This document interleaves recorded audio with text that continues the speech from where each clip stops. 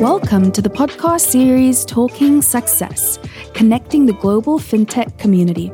I'm Stacey Jafta, and today I'll be chatting with Kim Simon-Jones, Director of Market Strategy at Myriad Connect. Myriad Connect is a mobile technology specialist, empowering enterprises to quickly and easily develop and deliver reliable, secure, and cost-effective new mobile services.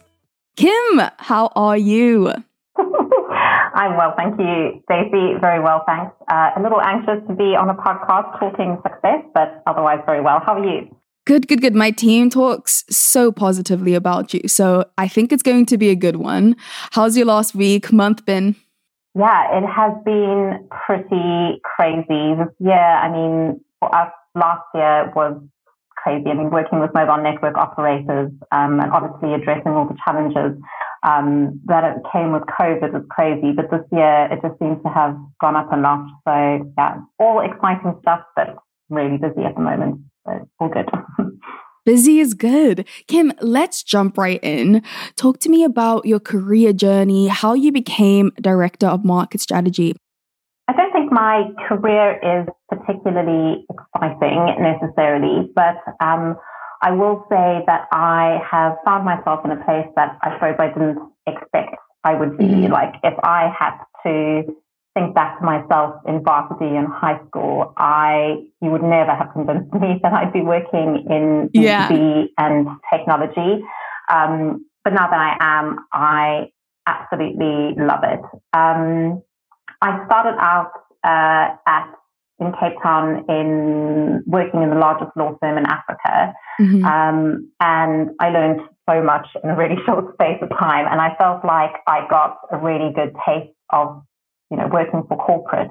So I moved to Edinburgh, which was supposed to be for a quick year or two adventure. And as I'm sure you can tell by my lack of strong South African accent, I've been in the UK ever since. But I started working for a health and science startup, and it is where I got my taste and learned of my love for working in startups. I think particularly for people starting out in their early career, it presents a really exciting opportunity because you get involved in defining business strategy. I got to lead a rebrand. And, if you're willing to take initiative and prove yourself, there obviously are a lot of opportunities available to you at startups.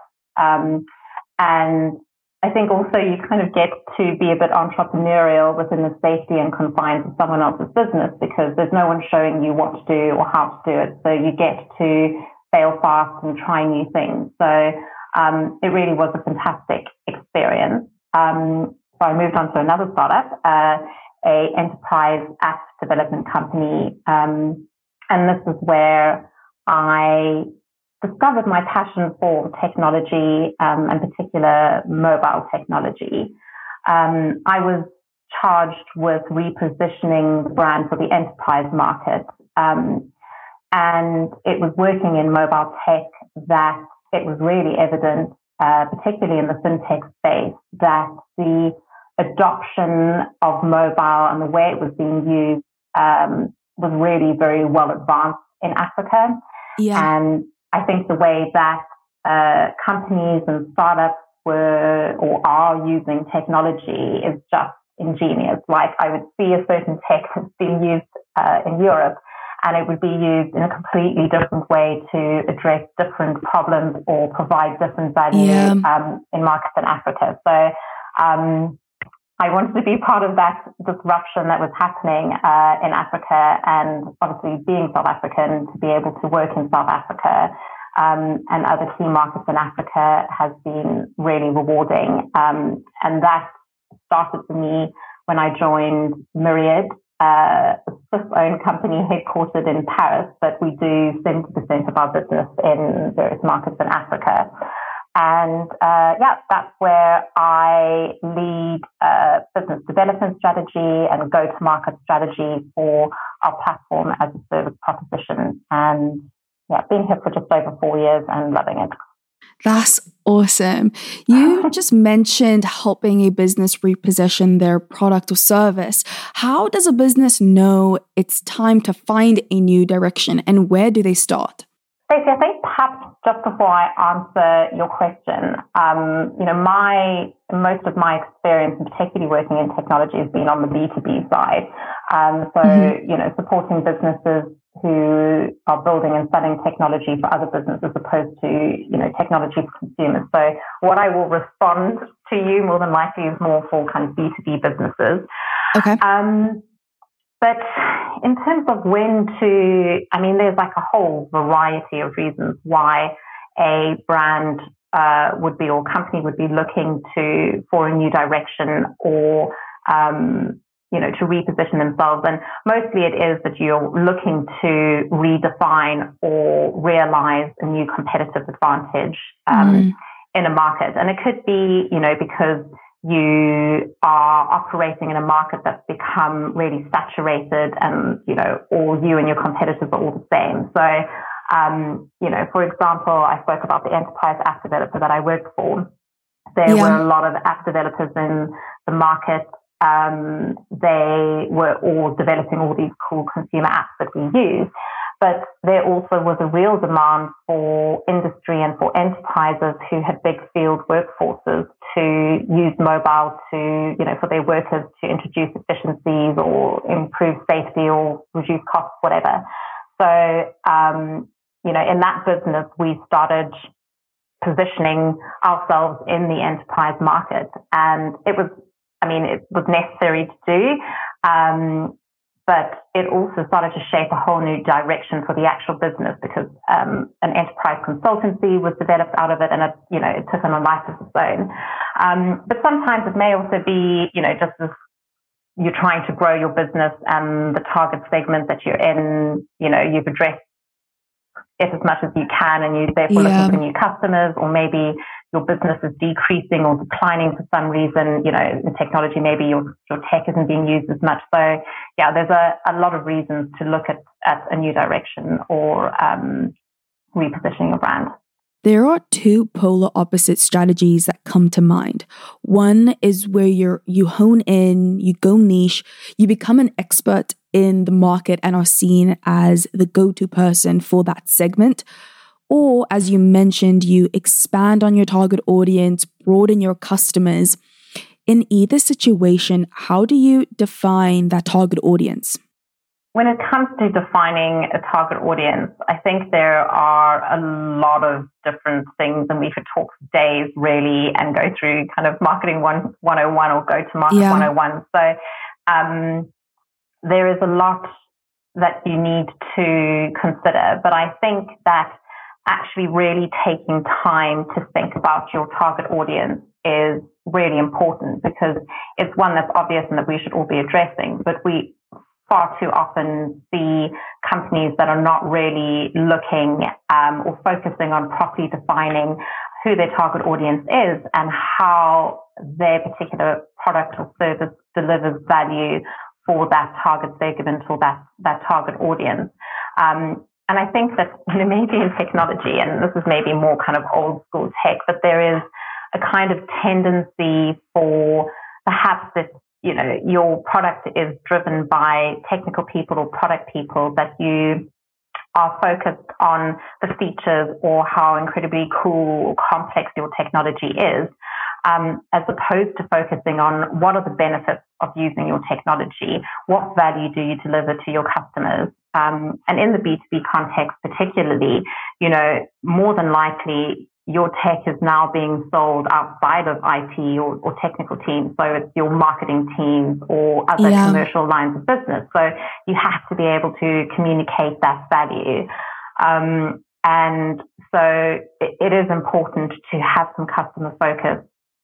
In fairness, though, I do think that the whole industry has for several years now, and it certainly continues to improve, has been a lot more focused on developing products for particular target audiences. We see the rise of design thinking and UX specialists that are, part of the technical team developing products and services. So, I to like our UX team, particularly a few years ago when they started doing things like focus groups and using surveys, or making sure that they're putting their technology in the hands of the end user to see, how the user experience measures up. And, coming from a marketing discipline, I mean, that's our bread and butter, making sure that your product or service offering or the way you're positioning your brand is resonating with your customers. So we definitely are moving in the right direction. The only thing that I would say is, I think particularly across Africa, that there is a lot of room for growth in the UX specialism. I remember speaking to one of Myriad's banking customers, someone who headed up a big digital team, and they were saying they didn't even have one person dedicated to UX, and they were speaking to a Spanish bank who had 60 people, like a 60 strong team of UX specialists. So I do think there's some room for growth. And I do think that, in fairness, the startups and a lot of the fintechs that we see across the continent are doing a great job with UX, but some growth is needed. But generally speaking, we are getting better at focusing on our audience, developing products and service offerings, and kind of evolving our brands to meet specific audiences. But really important if you're going to achieve success. There's been a buzz around Facebook disallowing targeted ads. You no longer can create the ideal persona and push advertising their way. Has this impacted your business, or do you have an opinion on the change that's been made? I mean, for us, certainly because we are more focused on the B2B side of things, although Facebook advertising, even for B2B, because of previously what Facebook was able to do in terms of targeting, was actually amazing what you could do, targeting people who had visited certain sites or showed interest on certain, technology sites or whatever. I am a big advocate for user privacy, and so certainly for me, I think it's, anything where there are changes being introduced where, any particular company is collecting a whole lot of private information about individuals. I think that's a good thing. But there is a balance to be struck because, as a consumer myself, I do want relevant ads to be served to me. Yes, I relate. I would much rather sit through an ad about a product or service I'm genuinely interested in, want to learn more about, or if there's a sale going on, I want to know that. At Talent in the Cloud, we're always looking at additional products and services our clients would benefit from. The next step can be challenging. How do you then build a go-to-market strategy? So, yes. So much to say there, Stacey, but I think that, I don't want to go back into basics of where you are looking at going at a new direction and what to do and how to build your strategy, because I think there's much value in sharing what people should hopefully know. But maybe I can share kind of a few key learnings. Please. And the first being, when you're looking at a new direction or new products and services, you are obviously, considering innovation, and particularly for any technology company, it's got to be one of your biggest challenges. And going back to talking about your target audience, you need to make sure that wherever you are innovating, that you are building products that address a particular gap or a pain point or a need somewhere. Because if you are, and maybe it doesn't apply so much to Talent in the Cloud, but where you are leaving innovation exclusively to product teams or technical teams, they may develop something that is some incredible type of technology, but that may not be addressing the needs of the market or of your customers. So it is super important to involve commercial people in your innovation initiatives. They need to be part of, driving innovation forward and finding new directions for businesses, because, you need to be developing. And part of all of that is,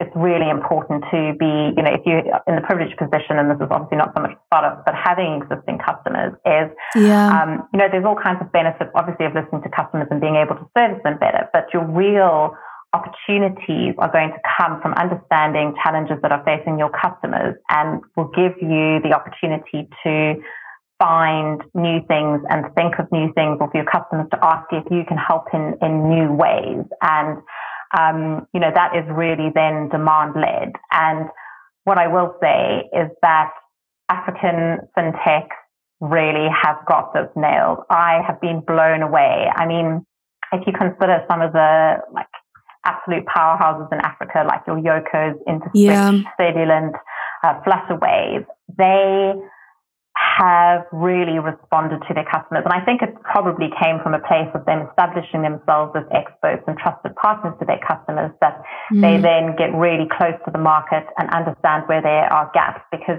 if you look at their product and service offering, is so diversified and addressing kind of varied needs. So, there's real opportunity in, when you are looking at new directions, kind of finding this balance between having the technical know-how and figuring out, really clever ways to, build products or services, but then also the commercial side to make sure that you're tailoring it to, market need. Yeah. What would you say for businesses in the stage of just developing the technology? They haven't even thought about their go-to-market strategy. Where should they start? I think that, again, maybe just kind of sharing some key learnings may be helpful. I think that, there is a thinking, or perhaps a need to think that you've got to go into a particular market and just do a whole lot of marketing. And I know I worked with a consultant who was brought in by an investor in a previous business that I worked for, and he said everyone embraces marketing with an open mouth. As in, everyone thinks they know how to do it, and they will tell you social media, PR, digital, this, and have every idea. But sometimes, firstly, you're going to have budget constraints. So you need to, especially if you're just starting out, you need to be really careful about being really targeted and carefully testing where you spend budget. And that's where, obviously, digital channels are so useful, because you can really control that and measure your success.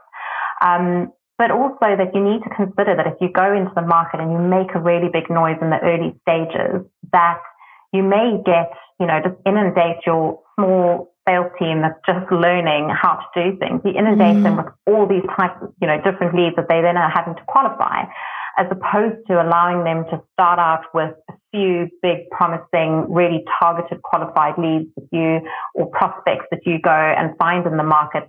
And obviously there are various ways to do that. Which then allows you and your business to learn about, how to evolve your pitch, how to, sell to that customer, how to really realize where you deliver something special and of value. And that is so important, because, working with Myriad, we have the privilege of kind of being part of enabling a digital ecosystem. So we've worked with a lot of startups, and particularly in the fintech space. And one thing that it just makes my heart so sore is so many make the mistake of never wanting to say no to customers. Like if they have new prospects, because often if they come into the scene and they're doing something really exciting, there would be a lot of interest. And if they want to take advantage because they don't want to lose that customer to somebody else. And what they end up doing is spreading themselves and their teams too thin. And instead of selecting, a few key customers to get started with and do really, really well, they just try and be a bit of everything to everyone. And, not only does it often end up with a lot of unhappy customers, but it can, instead of even building success, it can kill your business. I think that a key part of GoTap, but particularly for new companies, is how are you prioritizing the customers that you do have? Very important. You're always looking at new business, new customers, but how do you retain them? That's really important. For sure. But even on the new customer front, I mean, most people would be try and get as many leads as possible, because, if you get 1 million leads, you're going to convert some of them. But actually, if you are looking at the opportunities, if you have a lot of customers interested in your business, you need to, be considering who's going to be have the biggest revenue potential, or perhaps if they're a high profile customer, is it better to prioritize them first, or is there a customer that's going to be really quick to market, so you're going to spend less time and you're going to have them live? There's various, perhaps another customer may be better from a lifetime value perspective, maybe not revenue today, and you need to balance what's going to be best for your business and decide who you will address first, and not be scared to turn some customers away. I know it sounds crazy, but those are difficult decisions. We've been focusing heavily on our marketing strategy over the last year and have seen great return. The only way we're able to know this is by new clients telling us they heard about us through an article we wrote or a podcast they listened to. What we're finding is that without our clients telling us, it's really hard to measure the ROI on our marketing efforts. Is there anything you do as a business to measure this? I mean, it really is. When you're putting out a lot of digital content, you obviously are able to see, how popular it is, how many clicks it's getting. But even though you have those metrics at your fingertips, it is still really hard sometimes to actually quantify what of that activity ended up in kind of driving success. And a lot of it is just anecdotal, like as you say, when you're speaking to your customers and they say that I first heard about you because of some piece of content. Yeah. Definitely working in the B2B space, there's no marketer that isn't going to be pursuing, or if they don't, they're very silly, but a content strategy of some sort. But the thing that you obviously did incredibly well in Talented in the Cloud is found content that was resonating with the audience, because content strategies are successful, there's so much rubbish content out there that you don't have the same cut through. So it's really tricky to find topics and things that are of real interest. So yeah, I think even the fact that you're getting the feedback from your customers just shows that you obviously were pushing out content that was relevant and it was reaching your target audience. So yeah, amazing. Question I have for you, are there any specific roles or skills you believe need to be in place to achieve a successful go-to-market strategy? I think it's kind of been a bit of a theme throughout some of the responses that I've given you, Stacey, but I think that really the most important thing, and again, it's something which is really obvious, but very few companies do really well, and that is making sure that you have a very good mix of skills and expertise from across your business. And particularly, if you are a technical team, you will know that there's nothing more frustrating than your salesperson going out and selling the dream to a customer. And then when it comes to your ops team and your tech team that are having to deliver against that you are then letting the customer down because there's all kinds of crazy things that have been agreed. Yeah. So, there's obviously benefits from that side. But even sometimes in the technical decisions that are being made, like something may make sense from a technology point of view, but you also need to be thinking about it from the broader commercial point of view, how you can productize something that you're doing. If it needs to be part of a platform, do we need to be thinking about a different business model or a different way to price something based on what you're doing? So it's just really, really important that, if you're small and you either have a very technology heavy kind of management team or, founders running the company, that you find someone who's really talented on the commercial side to help you make decisions. Equally that if you, have more people from a business background, that you are making sure that, someone with technical know-how is helping shape your business and your go-to-market strategy. It needs to be a balance. And for big businesses where there may be experts from, all different lines of business, they often work in silos. So it's really finding a way to effectively make sure that you are working together and defining that go-to-market strategy and the future of your business together. Love it. Kim, thank you so much for being on the podcast. I had such a good time. Stacey, it was wonderful to speak to you, and it went much better than I was expecting. So, yeah. Yay! That makes me happy. Where's the best place for listeners to reach you? On LinkedIn. Awesome. Thanks again, Kim. Fantastic. Thanks, Stacey. Thank you for listening to this week's episode of Talking Success, Connecting the Global FinTech Community. Feel free to follow us on LinkedIn at Talent in the Cloud. And if you're interested in exec talent, expanding your team, or you yourself are looking for a new, exciting change in your career, check out our website, talentinthecloud.io.